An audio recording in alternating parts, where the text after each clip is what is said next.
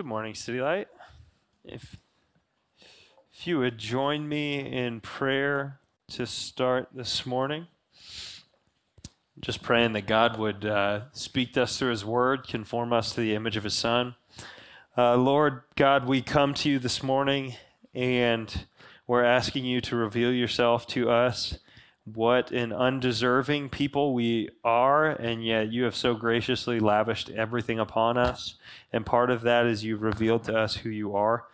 And we're begging you to do that this morning.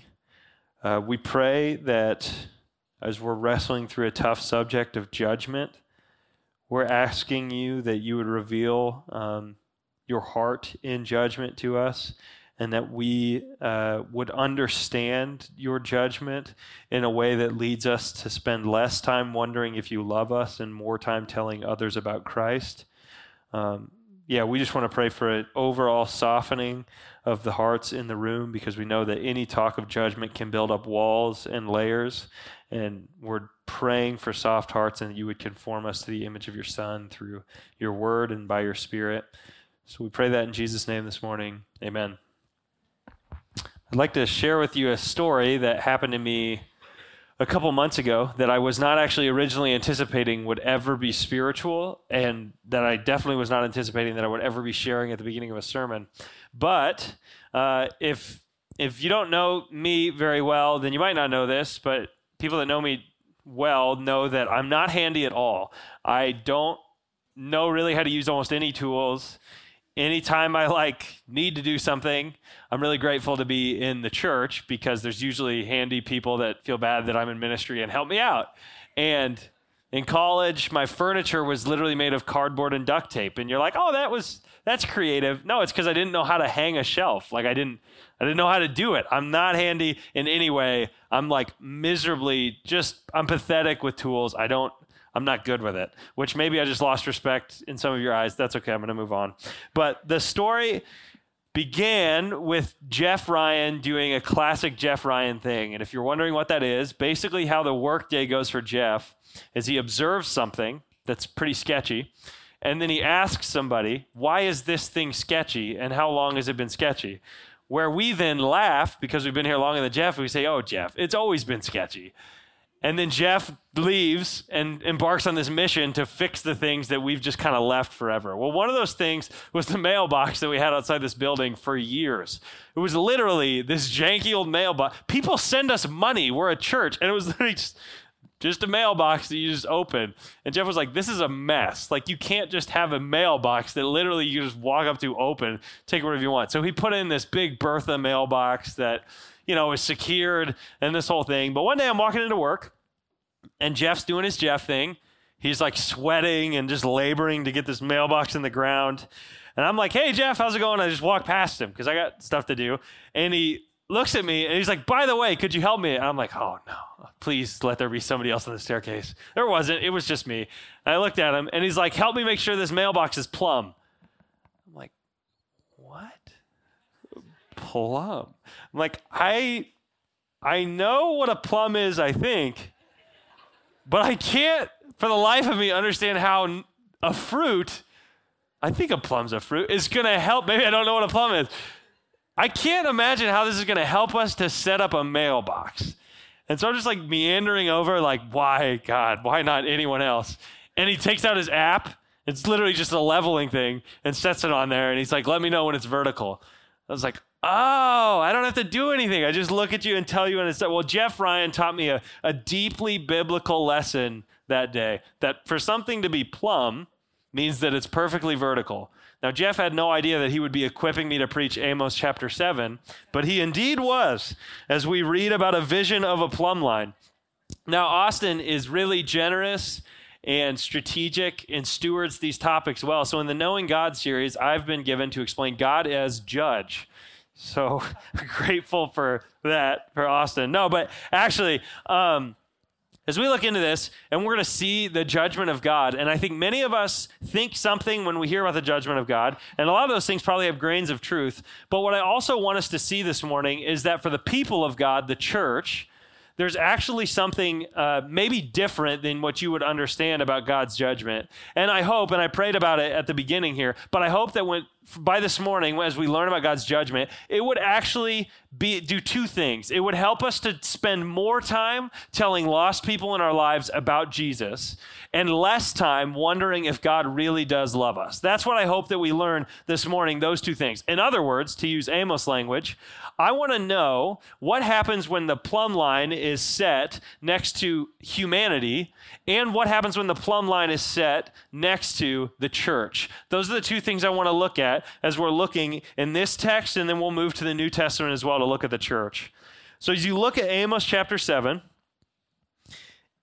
we're going to mainly focus on verses 7 through 9, but what I had read was verses 1 through 9 for a specific reason, and that's because as interested, curious Bible readers, we're supposed to notice certain things that indicate importance of other things. So here's an example of something that we should clearly notice. Something we should clearly notice is the use of repetition in verses 1 through 6. So the Lord shows Amos two visions. The first vision is of a storm of locusts that come and devour everything. They eat everything.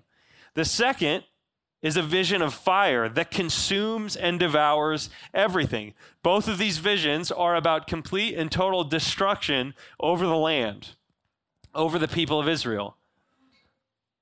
Now, what I want you to notice is the repetition of what happens here. Listen to what Amos says in the first one. "O Lord God, please forgive. How can Jacob stand? He is so small.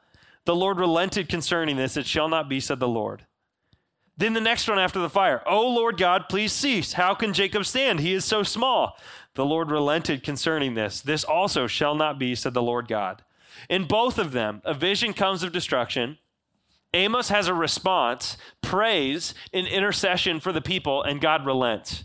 But something changes in the next vision. Actually, a lot changes, and we're supposed to notice that because the first two visions had the exact same pattern. But the third vision has a wildly different pattern. In fact, Amos doesn't get to say anything besides two words to answer a question, and then he's completely silenced. More than that, God does not choose to relent from the destruction that's coming to the people, but instead, after this undeniable fact that God is holding a plumb line in the midst of his people, there is no space for relenting, and God says, I'm going to completely destroy these people in my judgment and wipe them off the face of the earth. Their king will be destroyed. Their high places will be made low. My judgment will come, and there's not anything for Amos to say or do about it.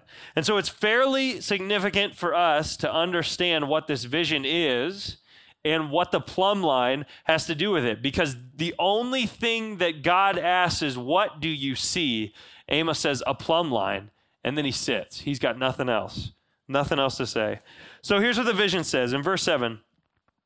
"This is what he showed me. Behold, the Lord was standing beside a wall built with a plumb line in his hand. And the Lord said to me, Amos, what do you see? And I said, a plumb line. Then the Lord said, behold, I'm setting a plumb line in the midst of my people Israel." It's not rocket science for us to figure out. The point here is the plumb line. He says plumb line I want to stop saying plumb line, but he says it, so I'm going to keep saying plumb line. So what is the vision? And what is the deal with this plumb line? Well, okay, so you first notice that he was standing next to a wall built with a plumb line. They didn't have the app like Jeff Ryan, so it would be a string with a weight on the bottom, and gravity would show it would show what is vertical. So in essence, there was a wall built with a plumb line, a wall that was built to be straight up and down.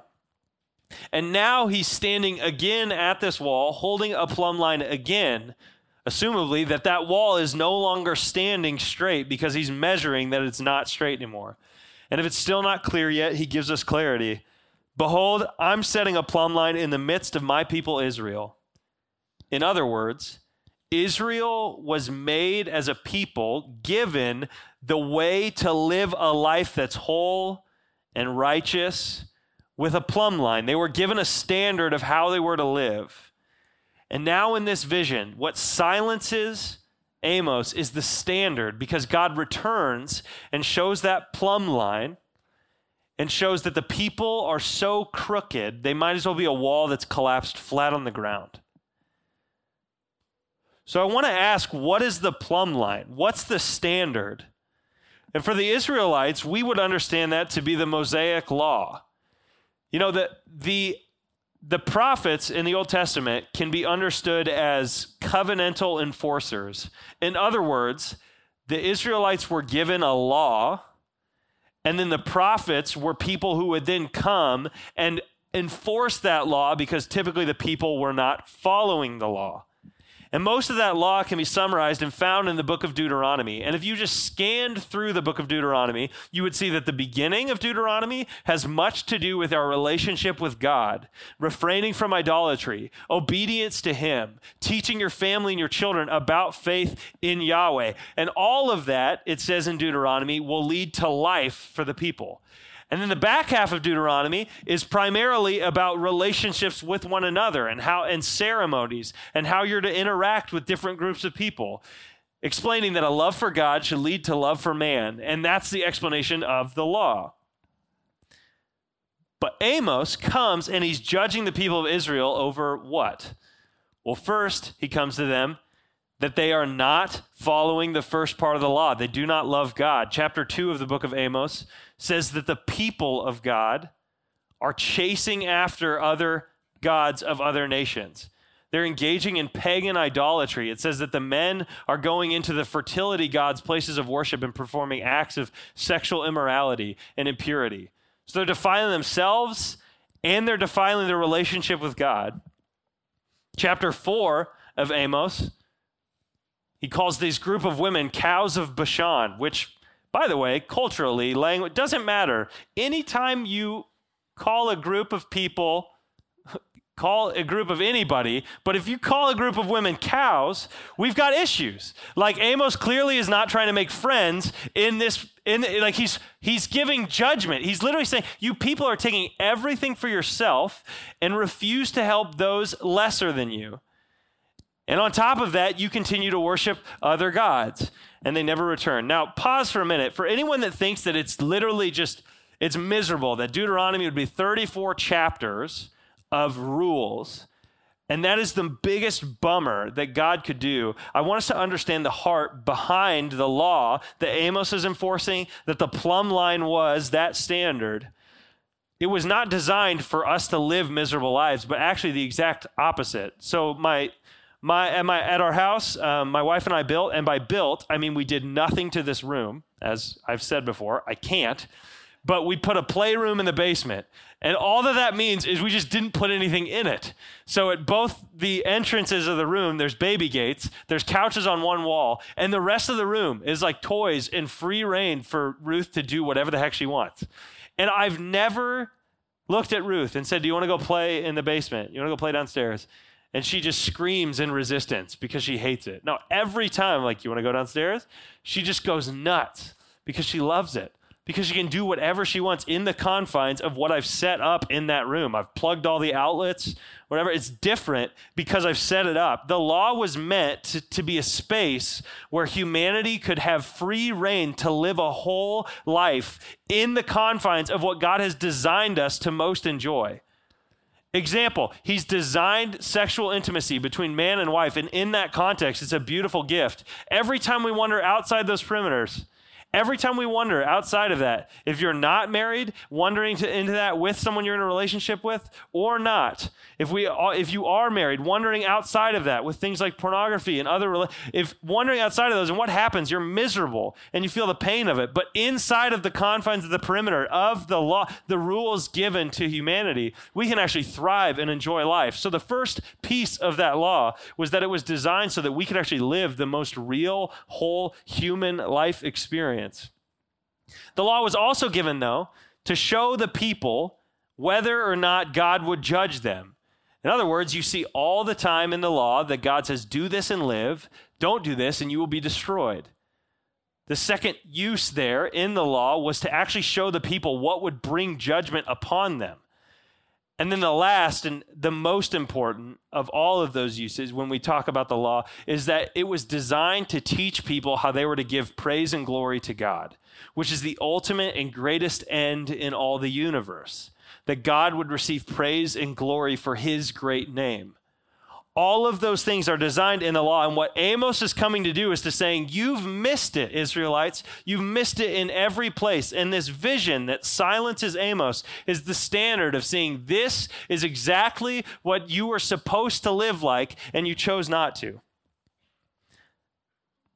Now, when we look at that standard and it silenced Amos, for us, I think there might be a little bit of confusion because we don't actually necessarily follow the Mosaic law. There's a lot of things in there that don't naturally actually apply to us. And so what that means for us is we need to try to understand what is this standard. And what I think of is a story in the Bible of the prophet Isaiah. And Isaiah walks into this throne room and sees God on the throne. And what he says is, "Woe is me. I'm a man of unclean lips, surrounded by men of unclean lips. Woe is me." A woe is prophet talk for judgment. Except instead of pronouncing woe to surrounding nations, he says, "Woe is me." He says, I'm judged. I'm the one that stands in judgment before this God. Now, what's interesting is that Isaiah doesn't walk in and see God holding a scroll with the Mosaic law on it. He walks in and sees God himself. It says, woe is me, which shows us that standard, the Mosaic law, is actually just a mirror to show us who God is, his very character. The standard by which we are to be judged is God himself, his righteousness, his wholeness. So what do I mean when I talk about judgment? That God's a judge, that he's just. So justice and righteousness are used interchangeably in the Bible. And what they basically mean is that God is completely whole. He's without fault. Everything that should happen, all the wrongs will be right. He does everything rightly. He's righteous. And the opposite of justice, righteousness in the Bible would be a word called iniquity, inequity. It's not whole. It's not right. And so A.W. Tozer has this definition of judgment that I'm going to use, and it's basically applying equity to moral decisions. What does that mean? It means you and I make decisions, and then justice, the judge, applies a perfectly good standard to it and sifts out. Anyone that doesn't meet that standard is disposed of, and anyone that does is taken and rewarded. So let's use an illustration that the Bible uses that we're all super familiar with. Everyone knows about threshing floors and winnowing forks, right? Okay, let's do it. So the Bible uses the definition of an illustration of a threshing floor. What that is so you harvest wheat, and you've got this pile of wheat that isn't just wheat, it's got chaff on it. And how you remove wheat from chaff is applying pressure to it. But you can't do this with every piece of grain. That would be a waste of time. And so the threshing floor is a big circle that an animal is carrying a board or dragging a board that goes over the wheat, separates the wheat and the chaff, and then a winnowing fork is a guy goes behind with a big fork, puts it in the pile of wheat, throws it up in the air, and the wind takes the chaff and carries it away, and the actual wheat, the good crop, falls back to the ground. So you keep doing that, and the chaff goes away. John the Baptist uses this illustration to talk about Jesus when he says that he will come and be the judge and the chaff will be burned away. If you're not super familiar with winnowing forks, threshing floors, how about when you were a kid and you did the fake gold mining thing where you put sand and rocks in a strainer? You just shake it and then all the sand falls through, but the rocks are still there. This is what judgment is from a biblical understanding, that God will apply a set standard to all people, and those that sift through will be disposed of, and those that remain will be rewarded. And the question is, what is the standard, the plumb line? And it's God himself. Jesus said it in the Sermon on the Mount. You must be perfect as my Father in heaven is perfect. The standard is God himself, and all that do not live to that standard will be sifted away, disposed of, and cast out. Judgment will come fairly to all who do not live up to the standard. So what happens when that plumb line is set next to humanity? We are sifted away. So I want you to take a minute and I want you to think, who is a lost person in your life?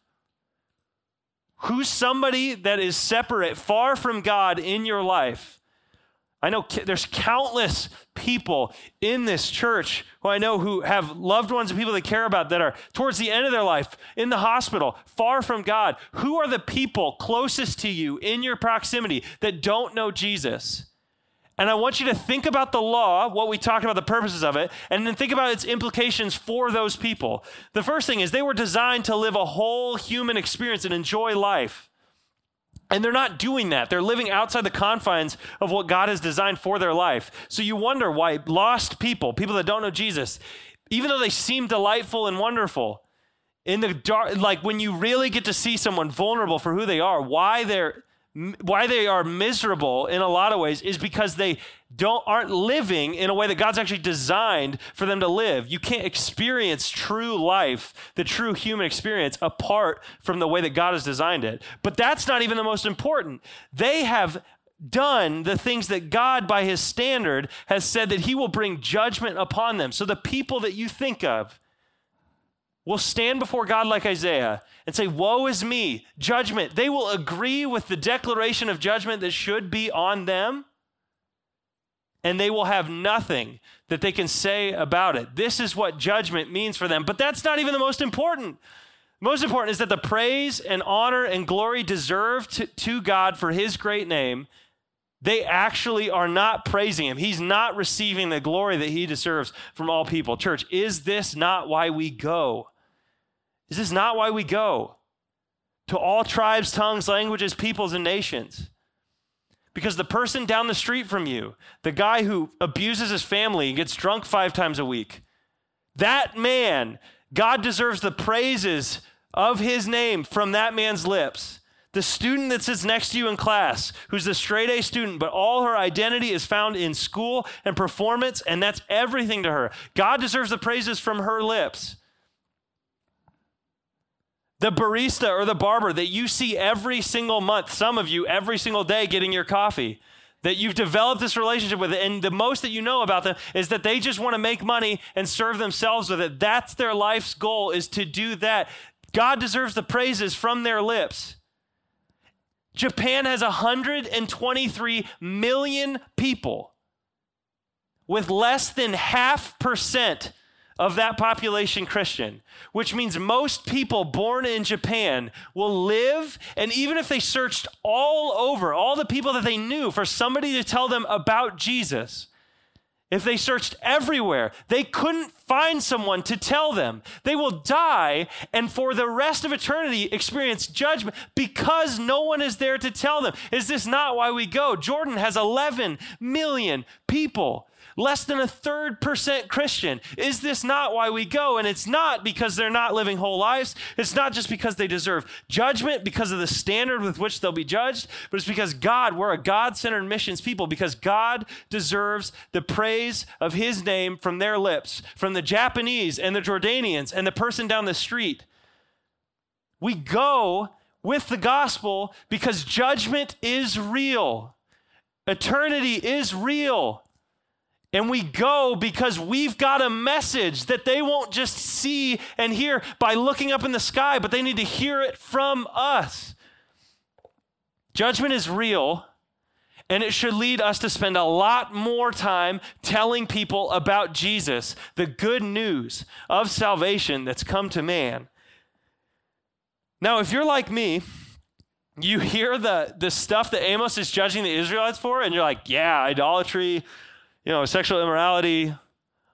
Right. Good thing that just the Israelites do that. No, I listen to that and I'm like, oh no, that's literally me. That describes me, a sinful man living in sin, dwelling in sin often. And that describes me. So the question that I have when I'm reading this, that I want you to have, is what does that mean for me? If God's response for the people of Israel living in sin is that he would destroy them, what does that mean for you and I? Does that mean he's also in the same way as Israel going to destroy us for our sin? And this is the hard part with topical sermons, is I don't love transplanting us to another verse, but I want us to go to 1 John chapter 1, because I want to answer the question here What does God's judgment mean for the church? Or maybe to put another way, what happens when the plumb line is held up next to the church? And when I say Christian, I don't just mean someone that shows up here on a Sunday morning, like those that have believed and cast themselves upon Jesus for salvation and life. That's who the church is. What happens when the plumb line is held next to the church? Because we live a lot like the Israelites.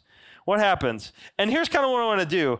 I have been very confused about a verse for a very long time because of one word, and I just kind of want to vent my confusion and hope that it's helpful in some way. So 1 John 1, chapter 9 is where we're going to be, and I'm trying for us to understand, again, we're not just moving to another verse just to move to another verse. I don't even really like doing that, but we're trying to show that if we understand God's judgment, we will spend more time telling people about Jesus and less time wondering if God loves us or not. 1 John 1, verse 9, maybe you've heard it before. If I can find it. There it is. It says, if we confess our sins, he's faithful and just to forgive us our sins and to cleanse us from all unrighteousness. So if we confess our sins, he's faithful and just to forgive us our sins, cleanse us from all unrighteousness. I don't actually have a problem with most of that verse. I get it. God's faithful. He forgives us from our sins, cleanses us from all unrighteousness.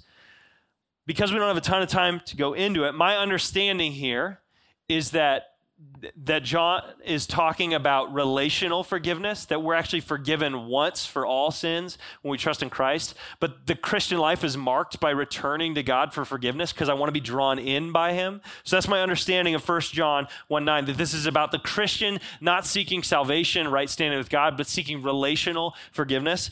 I'm not worried about any of that. Here's the one word that is just frankly confusing. He is faithful and just to forgive us our sins and cleanse us from all unrighteousness. In my mind, it's impossible for someone to be just to forgive us our sins.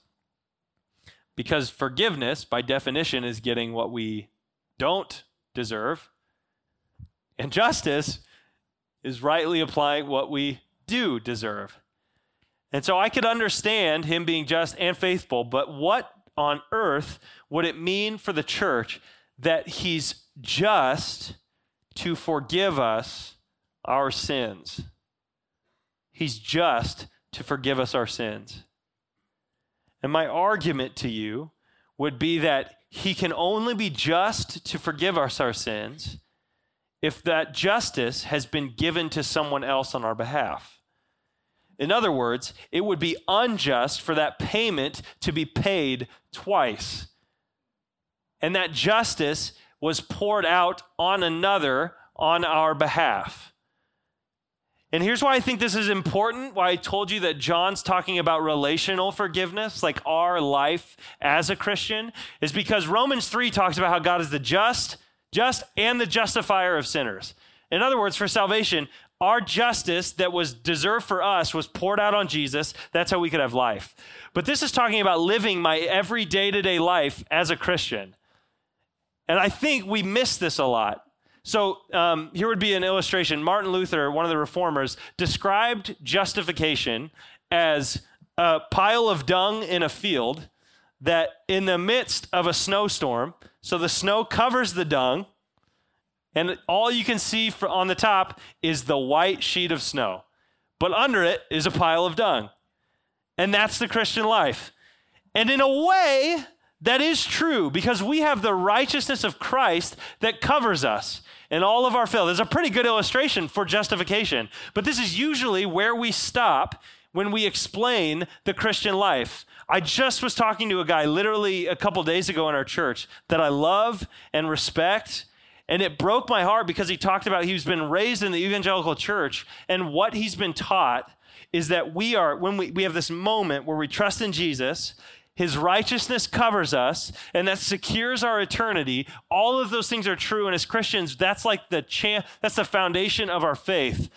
But then he said, and in the middle, as I'm waiting for eternity, I'm just hoping to try to live a good moral life. I know the Spirit's going to do that, and I'm trying to live a moral life now in waiting for eternity.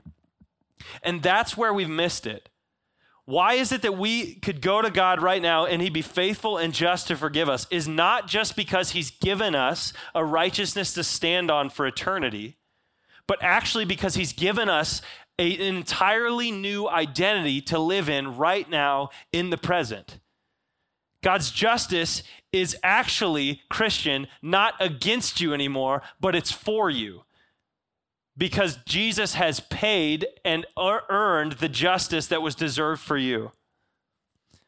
Not earned, he's paid and was punished with the justice that was deserved for you. Now, I want to try to understand and unpack this a little better with our identity and what that actually means. It means that, if you think about it, most of our problems aren't actually found in the big sins that we commit. Those seem to be more symptomatic for what is actually true of us at a root level. Usually the big problems in your life come from insecurities and lies that you believe that aren't true about who you are.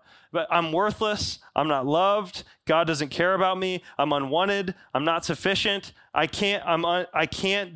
incompetent, I'm not safe, I'm not secure. And as we let those lies and insecurities fester, what usually comes is the outflow of that, the sins in our life usually produce.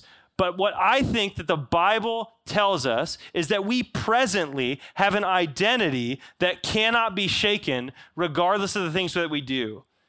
We can actually presently come to God, and it's just for him to forgive our sins because our identity is totally new. The problem with Luther's illustration is that you and I live our lives oftentimes like, praise God that Jesus came and saved me, but currently I'm a pile of dung. And I'm just going to keep rolling down this hill and collecting more dung along the way. And every time I sin, I'm wondering, does God actually love me? Does he actually care about me? But the Bible has words for what happens to the Christian, and that's that Jesus makes you a new creation. What a new creation means is that you're given a new identity. Here's a couple of verses. Why is it that Paul can tell the church in Corinth, the most dumpster fire church in all the New Testament? This is what he says to them.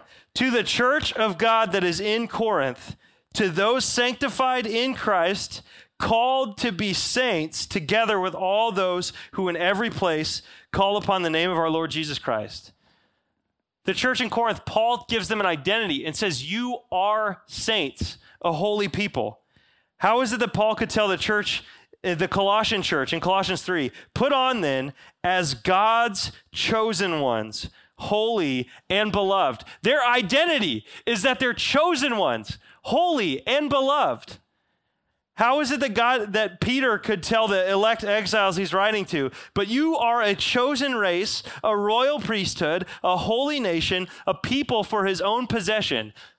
How could he tell him that? Because when you trust in Jesus, you are given a brand new name tag, a brand new identity, a new status before God. Not just a shield of righteousness that saves you for eternity, but currently, presently, an unshakable identity change because you as a new creation can come before God as a beloved, holy nation of saints, a royal priesthood chosen by his own good graces. That's who you are, which means that this changes everything with how we live. If you're sitting on the bus in the middle of going from class to class, you're a holy priesthood. You can enter into the presence of God as if you were in the temple thousands of years ago.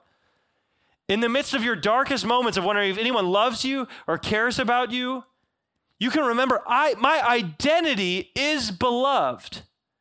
I actually am loved. I actually am a holy nation. This is who I am to my core. Now, there's two dangers of what I'm saying. One is that I could be going Roman Catholic, and the other one is that I could be going prosperity.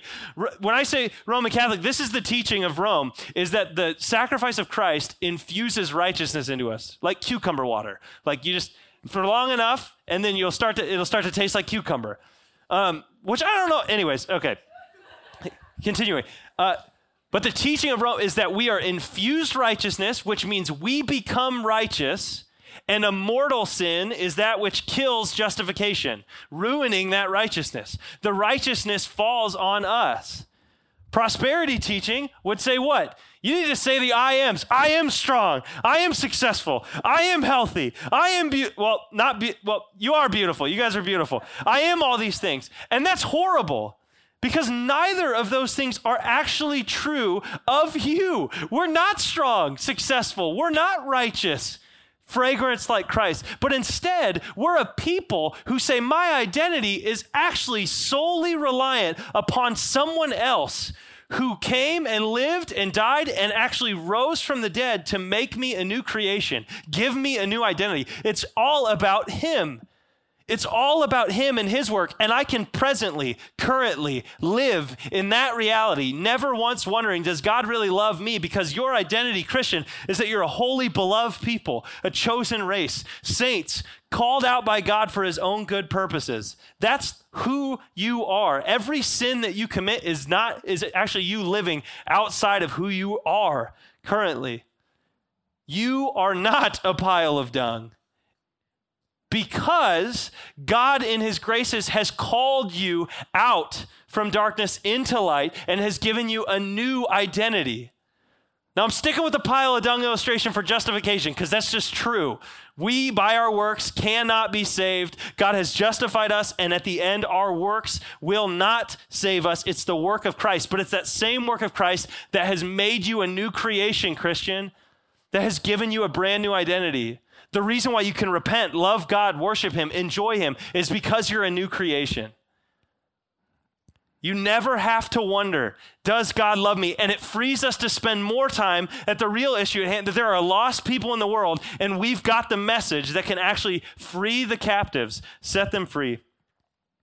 Why would it be just for God to forgive us? Well, the reality is the only way that an unholy people can be counted like we are holy is if somebody else if somebody else completely earned that on our behalf. The only way that can happen is if Jesus actually is able to make us new and give us a new identity, and he is. Now, I want to, when we think here about an undefiled identity and what Christ has given us, I want to close with this illustration. So when my wife and I were engaged, a few weeks before our wedding, our apartment exploded. It was a whole thing, big fire. No one was injured. It was good, but everything was destroyed. It was terrible. Anyways, so then we get married, and because we got married and also because people felt bad for us because of the fire, we just got so many gift cards. Literally, so we're walking through Target, husband and wife, shopping with like $1,500 of Target gift cards. So you're just like king of the world in Target, you know? You want a Keurig, whatever you want, you know, throwing it in. Well, we're walking past this aisle, and on the shelf, fireproof safe. And I'm like, we didn't even think about it. I don't care about the price. Yep. Like, trying to deal with the trauma a little bit. And I'm like, whatever happens, my documents are going to be safe this time. And I want you to imagine that I was a little bit skeptical of this fireproof safe. This didn't actually happen, but I want you to imagine if I really wanted to test it. So I go to my backyard, take my box, put a few papers in it, start a big fire in my backyard, throw the box in. Because I just want to be sure that when the time actually comes, if the time comes, Lord willing, it never happens again, but if it were to come, my stuff would be safe. And I throw it in, and I watch the box light up in flames, burn to the ground, just ashes left, all my documents destroyed. Would it be right for me to, sue the company, maybe go get a new one, tell other people, do not trust this is not advertised correctly? Totally just. It would be right. It would be thoroughly correct for me to get upset at this company that I advertised something that is just wholeheartedly wrong. It didn't last. It didn't stand the test of time. This is what you and I often do in our sin, in our lives. We come to God and we really wonder, God, do you still care about me? Do you still love me? 1 John 1:9 is trying to tell you, he's just to forgive you. That justice has already been poured out on another. You are a holy people. Now, I want you to think, if I bring this firebox and I really want to test it, I douse it in gasoline, just cover it, huck it in the fire in my backyard, the thing just explodes in flames, but it still stands there. And all the gasoline burns off, the fire dies down, and all that's left is this firebox. All the documents are safe inside. What would be the right move? What would be the just move? What would be right is for me to send a message to the manufacturer, be like, you guys, phenomenal product. Like, this is A+.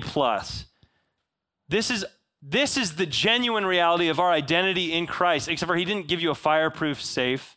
He gave you a sin-proof identity.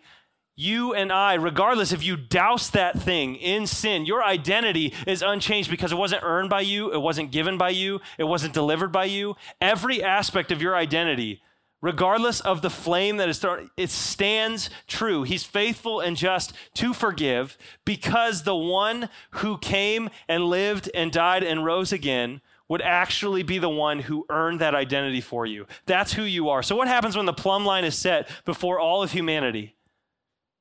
God's judgment is poured out. People are sifted through and disposed of. Everyone that does not meet his standard, aka everyone, will be judged. This is why we go. But what happens, this is beautiful. Look at the work of Christ. What happens when the plumb line is set next to the church? You're seen as the vertical standing wall on behalf of Christ, who is the one that did that for you. That's your identity and who you are, which means that we as a people should spend less time wondering if God truly does love us and far more time telling the lost people in our life about the good news of Jesus. Let's pray.